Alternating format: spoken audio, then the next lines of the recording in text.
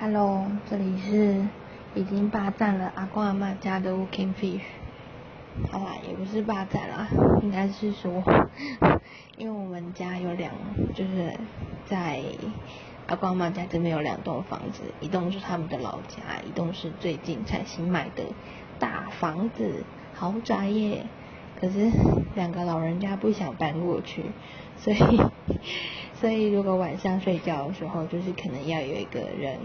在这边守着，然后顾老人家，那剩下人就要去新家睡，因为老家这边的房子已经年久失修。没有啊，就是到处前阵子不是下大雨嘛，然后我们家在南部，然后到处就是漏水，然后木头烂掉，再加上这房子是我阿公自己盖，他又很喜欢自己修补，然后他老人家没念书嘛，技术都是靠就是过去做水电，做那什么偷水是吗？反正就是盖房子之类自学来的，所以就是接的方法非常的新颖。然后我爸也是学相关的东西，但是他就是有念过书的，所以他负责修我阿公就是自己用特殊方法接的那些线路什么之类的，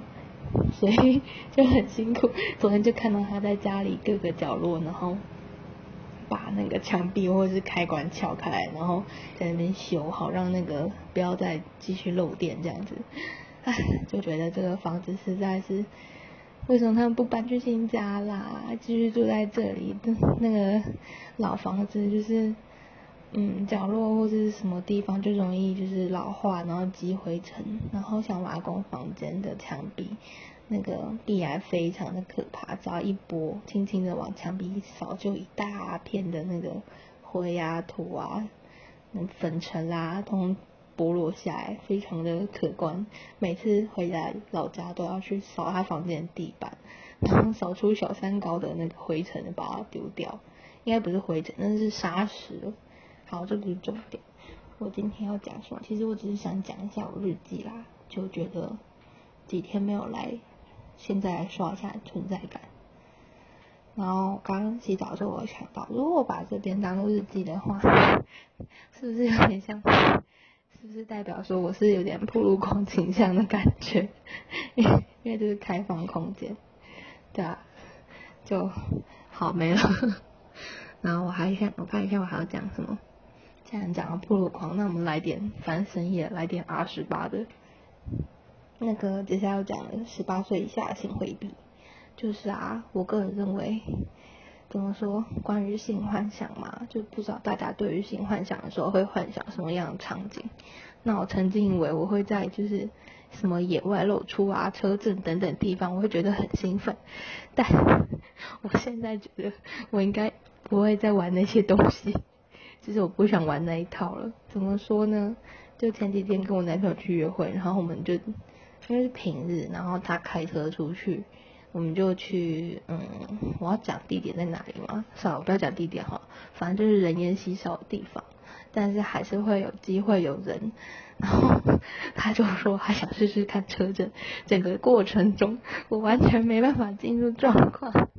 我就整个就是一直在鬼叫，干你赶快看有没有人过来，我超紧张的。反正就只是体验一下，也没有说到就是那个做完全程嘛，这样讲。但我最后结果就得出的结论就是，妈的，我再也不要干这种事情了，超恐怖，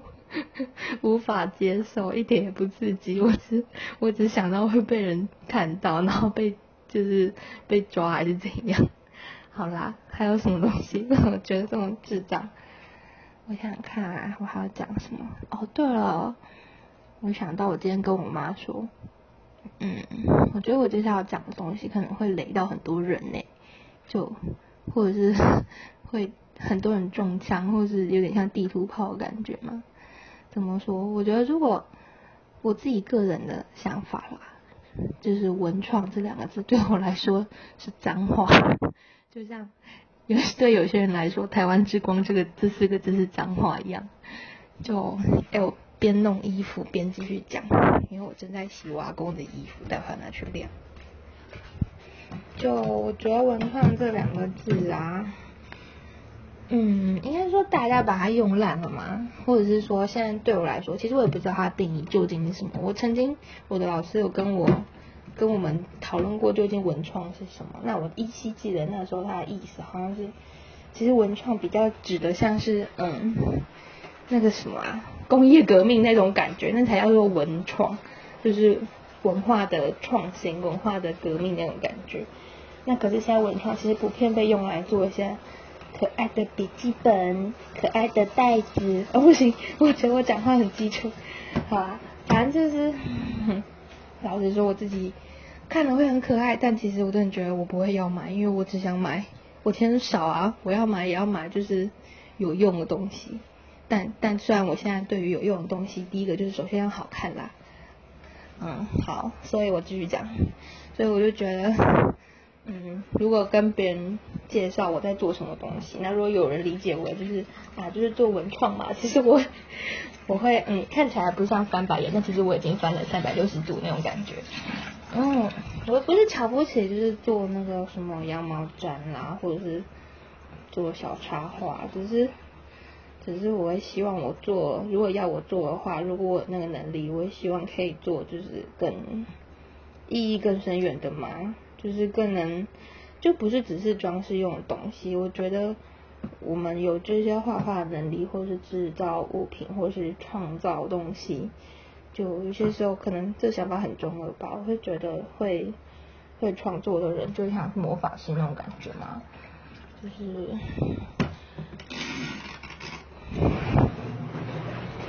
是你既然会创造东西，为什么不创造一点更带有你的个人思想或者是个人世界观？我对于这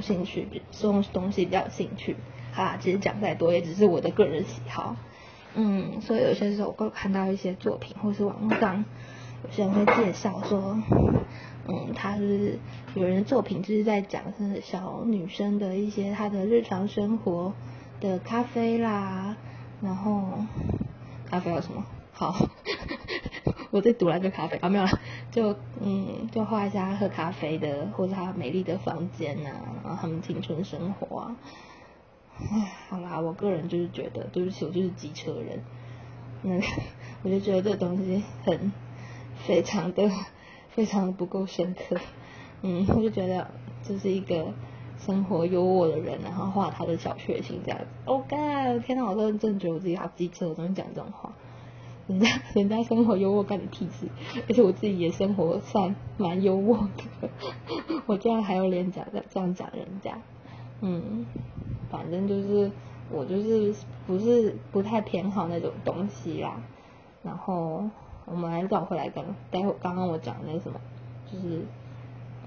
文创嘛。我要想一下还有那个啦，那个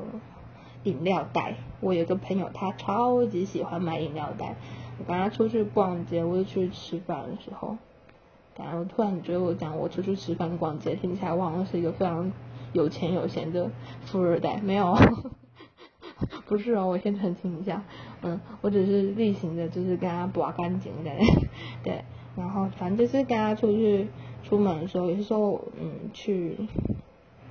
一些可能会经过市集，然后市集就会贩卖一些饮料袋。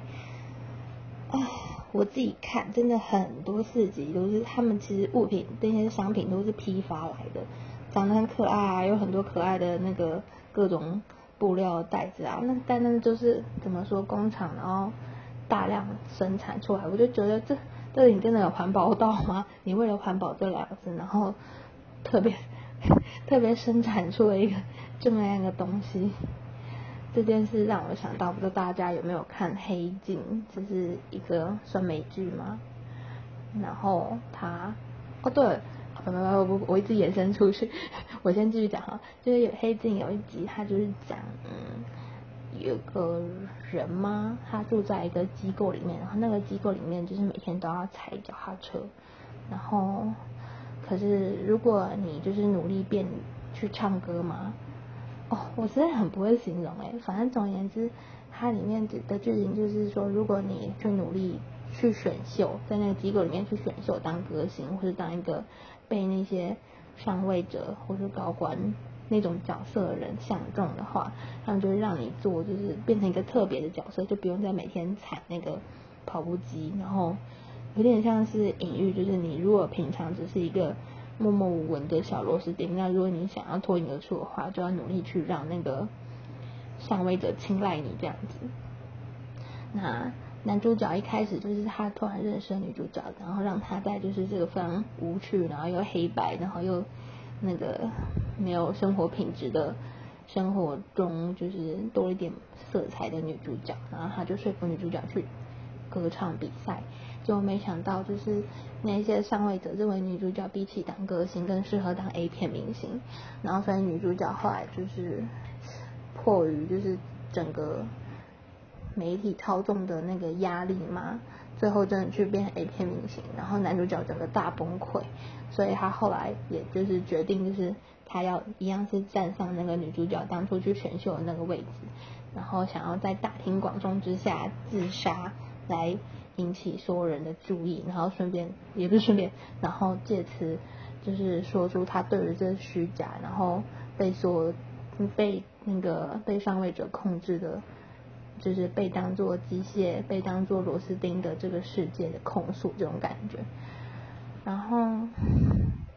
就没想到，反正我要讲就是这个，就最后他控诉成功了，他也成为特别的一员，特别的一个角色，特别的一份子。但他是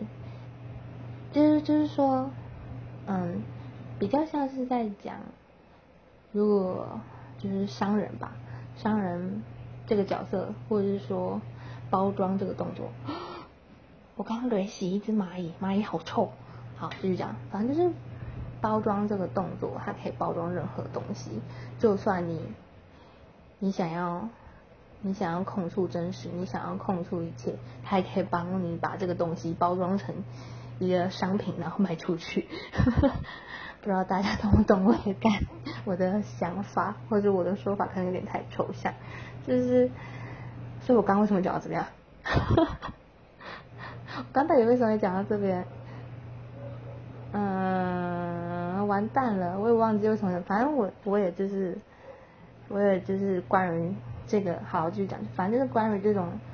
商业行为或是商业主义嘛，它可以或是资本主义嘛，我也不知道啦。哎呀，我都是随便乱讲，根本不知道他们定义。反正就是这些东西可以包装，或是可以贩售任何物品，即便是你对生命的控诉，然后你的情感，然后你很真挚的什么东西，反正就是无论在怎么，我不会讲怎么办？我会觉得这种包装行为很无耻，但是他们还是可以包装，就是其实还蛮厉害的。好啦，我继续回去讲那饮料袋好了。反正我就是觉得我朋友怎么会喜欢这种东西啦，这种大量生产的。哦，我好像想起来我刚刚讲什么？我刚刚讲大量生产饮料袋，对，所以我就觉得这就像是把环保这个议题，这一题明明就是有关人类存亡的议题，但是商人可以把它包装成一个东西，然后继续贩售，然后继续一点也不环保。对，这就是我刚刚讲的东西。好，所以我就觉得那种大量贩售的饮料袋啦，或是大量贩售的那个绑头发的东西啦，你就觉得哇，那个小市集耶，在市集里面买东西感觉很有 sense。天哪，我讲话好机车哦。啊，不是，反正就觉得可以。我觉得市集好处是你可以去买单一创作者他们就是自己设计自己想出来的东西，所以你可以直接跟创作者面对面，然后没有透过什么中盘商啊，透过什么商业操作，我也不知道，你应该还是有商业操作，对不起，反正就是比较能够接触人跟人面对面接触到，我觉得这很好。但是如果你只是一个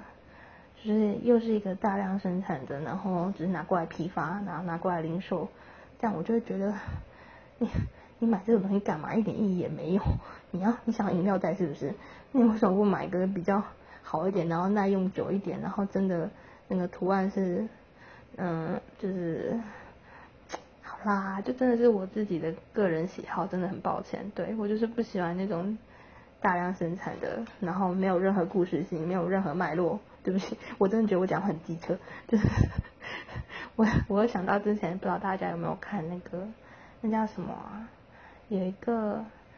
网红，我还蛮喜欢他，黄大千吗？还是反正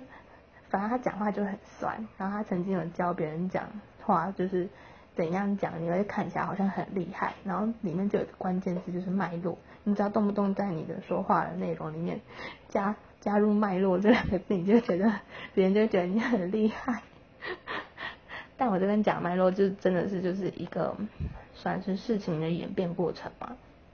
就我们做作品的时候，其实我觉得就是一种你对于某件事情，你想要说某件事情，你想要说个某个故事、某个想法，然后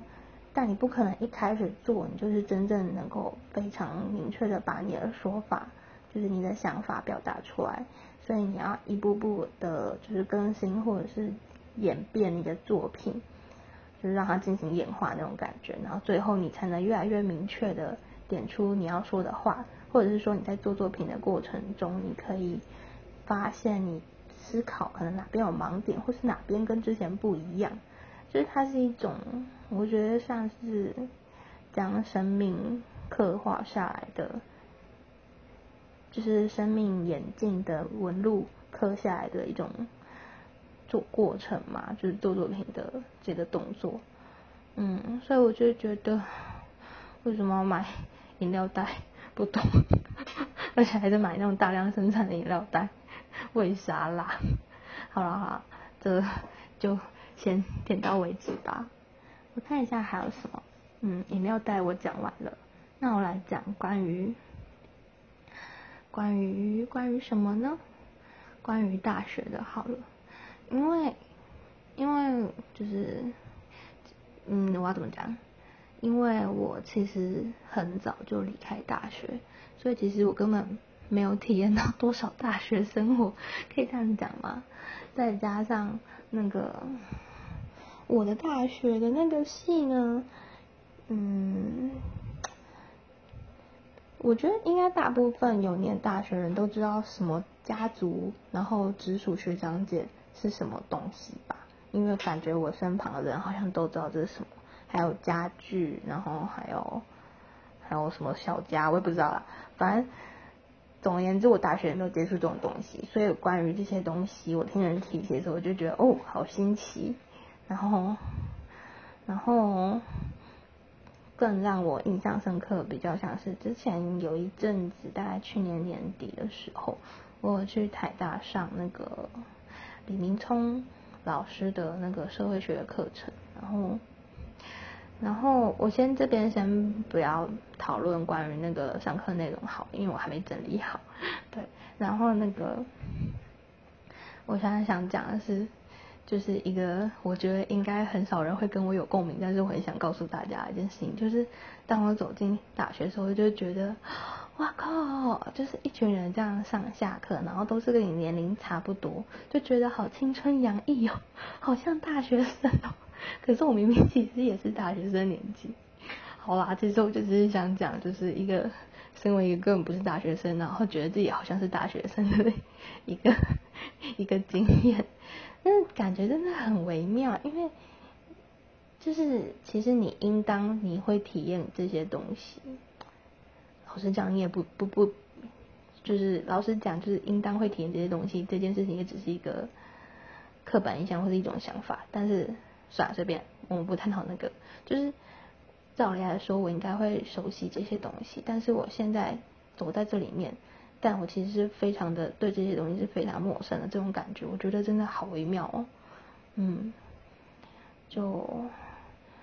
有一种很惆怅的感觉嘛，或者是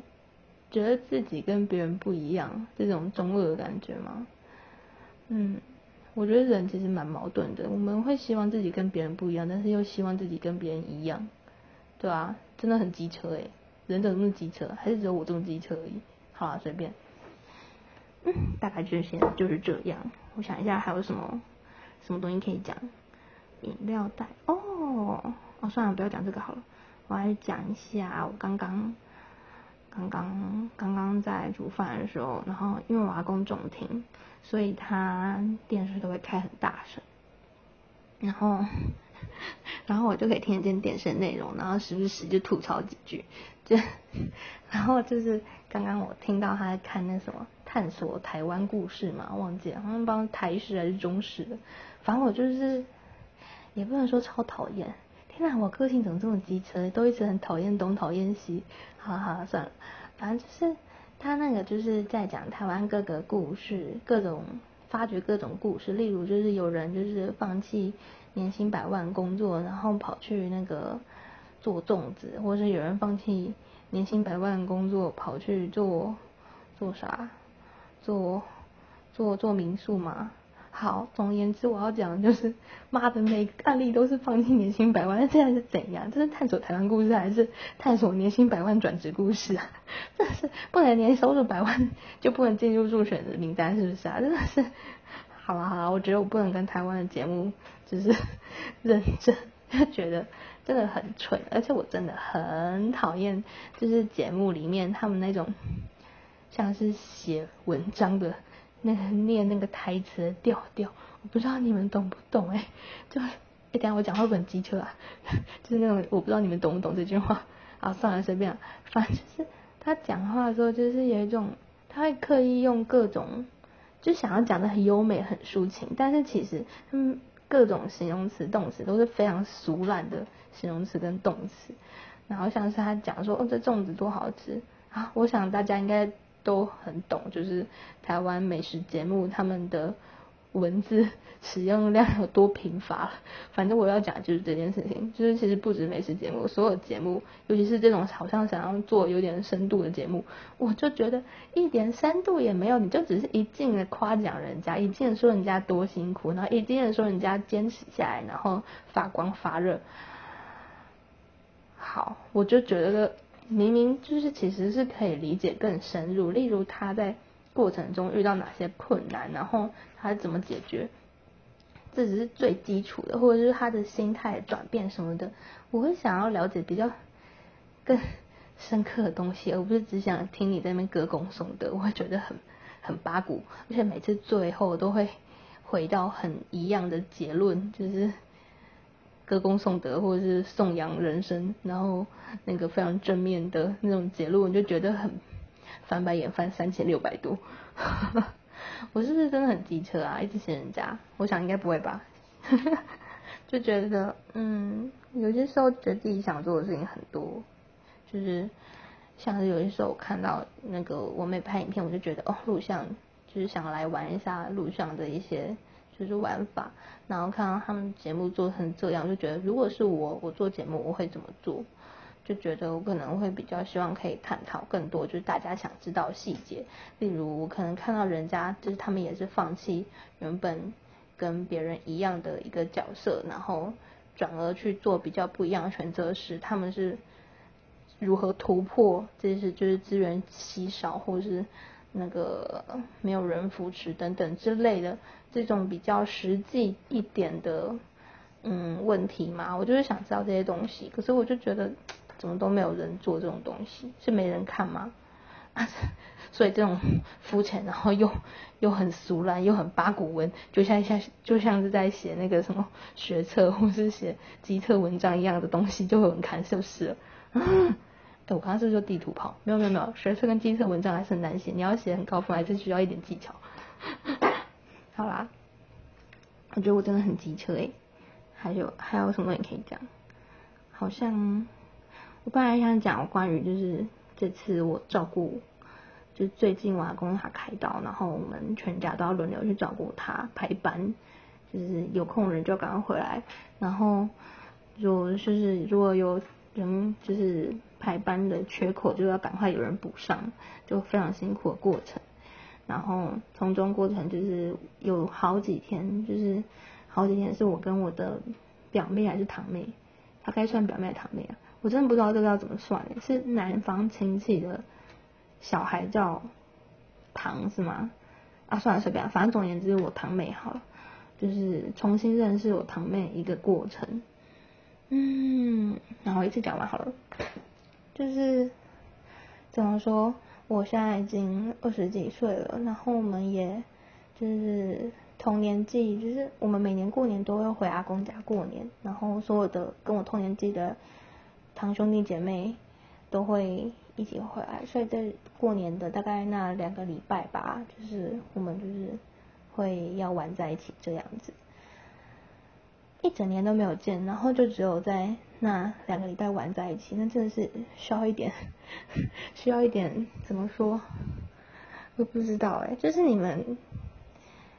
其实一开始会有点生涩，但是后来因为就是变得好起来，然后就玩得很开心。但后来分开之后，其实还是可以理解到，就是我们并不是非常对彼此认识很深刻的人，就明明就是不熟人，可是却要很亲密，这种很奇怪的感觉。但是因为只有这次我阿公那个生病，然后我们一起排班，我们一起熬夜，一起侍奉我阿公这个皇帝，恐怖的皇帝。好，这暂且不提，就是然后一起解决很多突发状况，然后一起度过非常枯燥的医院看护时光，就觉得跟他的聊天过程就是越来越深入，然后就发现就是真的跟我以前认知的堂妹是非常不一样的人。觉得其实怎么说呢，就以前我会觉得我堂妹她是个很安静然后很避暑的女孩，然后但这次发现她真的是有很多自己的想法，而且反应非常的快，反应快到让我觉得我自己真的就是大象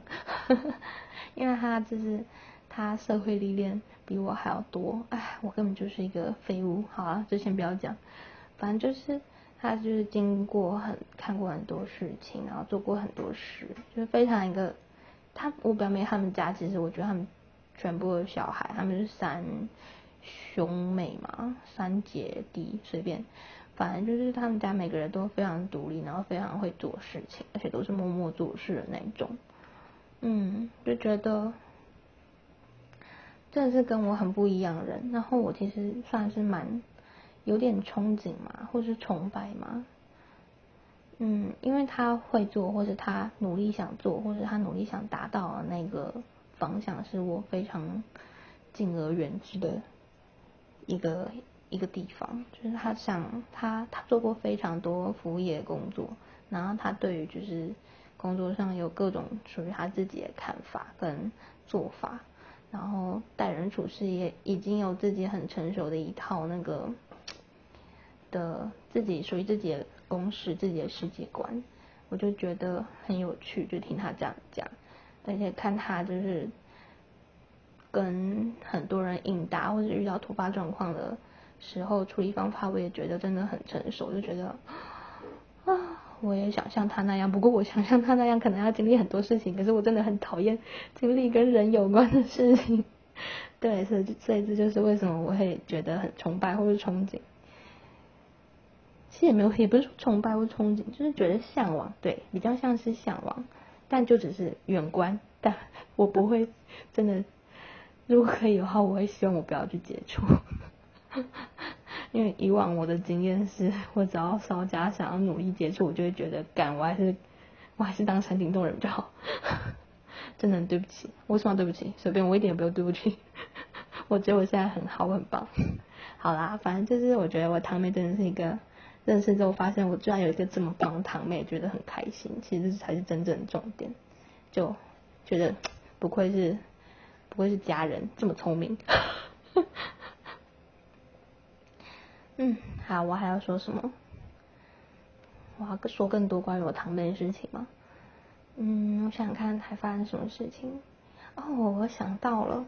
好，这件事情又是一个可能会雷到很多人嘛，但我还是要讲，不管。就是我妹她曾经跟我谈过一件事情，就是她觉得跟一些比较算是大学后段班，就是算是私校，然后比较念书环境吗？天哪，我真的觉得我接下来要讲这件事情非常的敏感。好，简单来说就是大学后段班或者私立大学的人，他觉得跟他们讲话或者交流的时候有非常大的代沟，或是非常频率不对，就是频率没有在同一个频率上那种感觉。喜欢的东西啦，然后笑点啦，然后那个说话的方法啦，都觉得非常的排斥音非常重吗？这种形容大家懂吗？就是像是如果是两个乐器，然后他们音准落在很准很和谐，就是他们两个声音合起来非常的和谐，那你就觉得听起来很舒服。但如果他们的音准若不对，或是他们的音色等等各种原因导致他们声音听起来这样在打架的话，就是你会觉得他们两个是声音就是有一种互斥的感觉。所以就是我妹她就曾经跟我提过，像是她可能就是她跟一些就是人交流的时候，然后发现普遍有一种现象，就是跟比较后段大学的人沟通的时候，她会觉得就是排斥的声音会非常的严重。他们两方都会很努力的想要跟对方就是达成一种共鸣的状态，但是怎么努力我妹都觉得有点徒劳无功的感觉。就像是你努力想跟别人交朋友，但是你们一直 get 不到对方的点，那你应该没过多久就会想打退堂鼓，就是这种感觉。那我自己之前也有过这种感觉，就有些时候可能想交朋友啊，但是好像往往就是比较对，就是 get 不到对方的点。但是怎么说，如果你问我大学是读哪所大学，其实我大学名字应该算是私立后段班但怎么讲，其实经过了过去几年发生一些事情，然后我自己是认为我不能用这种东西来看，就是关于学历或是关于读书的方法，因为真的老实说，你国中高中读的那种东西，好，先讲国中好了。国中真的就是你只要有念，你只要花时间去背，你真的是怎么说？我觉得就是怎么讲，读书这种东西，或者台湾的那个升学制度里面的那些学习那些东西，真的是没用到一个极点，是这样讲，就是它只是一个假如说你的人，你的各个长处像是长条图那种感觉，然后围绕在你身旁像一个圆圈，所以你身边就会有长长短短的线条，然后这样子伸出去，这样形容可以吗？那学历测验或者是说台湾就是升学制度，他们所侦测的你的资质，只是很小很小一块，在你大概身上就是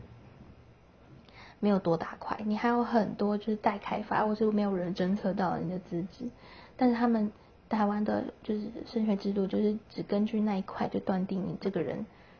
的好坏，或者是社会是就这样单靠那个东西来评断你的好坏。我就觉得真的是非常愚蠢的一件事情。只要你不是变成最好人，这个社会就会把你丢掉，就会不想再花资源在你身上。我觉得这是我自己的就是感想嘛。好了，可能有点偏激，真的非常抱歉。反正就是我就觉得以前我真的会用学历看人，或者是会用成绩看人，但我觉得这真的非常愚蠢的行为。所以关于刚刚我提到那个跟比较后段大学的人讲话会有代沟，我觉得其实我们不能说我觉得其实一开始我们会认为这是一个很歧视嘛，或是瞧不起人家嘛的说法，但我觉得其实也不是要这样说，应该比较像是本来当初我们就已经被分开来了，所以我们后来会接触到的一些资源，会接触到的一些频率，或接触到的旋律，那种如果说生活的调调或是生活的喜好或接触到的那些资讯是一种旋律的话，本来你被就是学历测验分到比较好的那边的人，跟学历测验被分到比较差的那边的人，你们会接触到的资源本来就不一样。所以当然就是讲话或者笑点 get 不到，其实是很正常的事情，并不是因为对方是个比较怎样的人，我会觉得就是对，但我觉得其实我还是会受到过去被学历这种东西，然后拿来看人这个观念影响，就是有一种遗毒吗？就是它其实还会在我身上出现，但我真的很想，就是很努力的告诉自己，就是说他妈那种东西就是个垃圾，就是垃圾测验，然后你拿这种东西来评断一个人，真的是非常的愚蠢，对啊，就觉得很多就是什么后段大学人，他才华跟他的想法的深刻程度，真的是会很想崇拜他。就看到很多例子，或者是像是我读大学的时候，其实算是一种从升学体制的学校，然后进入一个比较奇特的环境，然后中间的那个就是摩擦，就是让我就是产生蛮多感想，就是过去我不会去接触一些跟设计或者艺术或者跟创作有关的事物，然后突然进入到一个地方，就是其实那边已经也有一些人他们过去就有在接触了，我就觉得为什么他们说的语言跟我说的语言不太一样，然后我就觉得自卑吗？或是我会觉得就是也不自卑，多少还是会有，因为你会觉得他们比你早更早接触那些东西，但那个不是重点，重点就是人家跟你说不一样的话，然后你无法去理解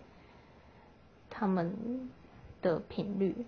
但后来慢慢可以开始就是有自己想法之后，就慢慢可以知道大概在说什么了啦。所以我觉得可以有自己的想法，其实是一件很棒的事情。为什么会得出这个结论？我到底讲到哪里去了？反正就是，而且对，再加上我刚刚有提到我的堂妹的事情，我跟堂妹聊天之后，我堂妹她也是在学历测验里面被分到那个，就是你不是精英的那边，但我就觉得她对于做人处事，然后她对于人生观，她都有自己的一套看法，然后就是也有自己的一个调嘛，就是自己的一个频率，我就觉得其实真的不要用那种什么学历或者是成绩来看人，那真的是太狭隘了。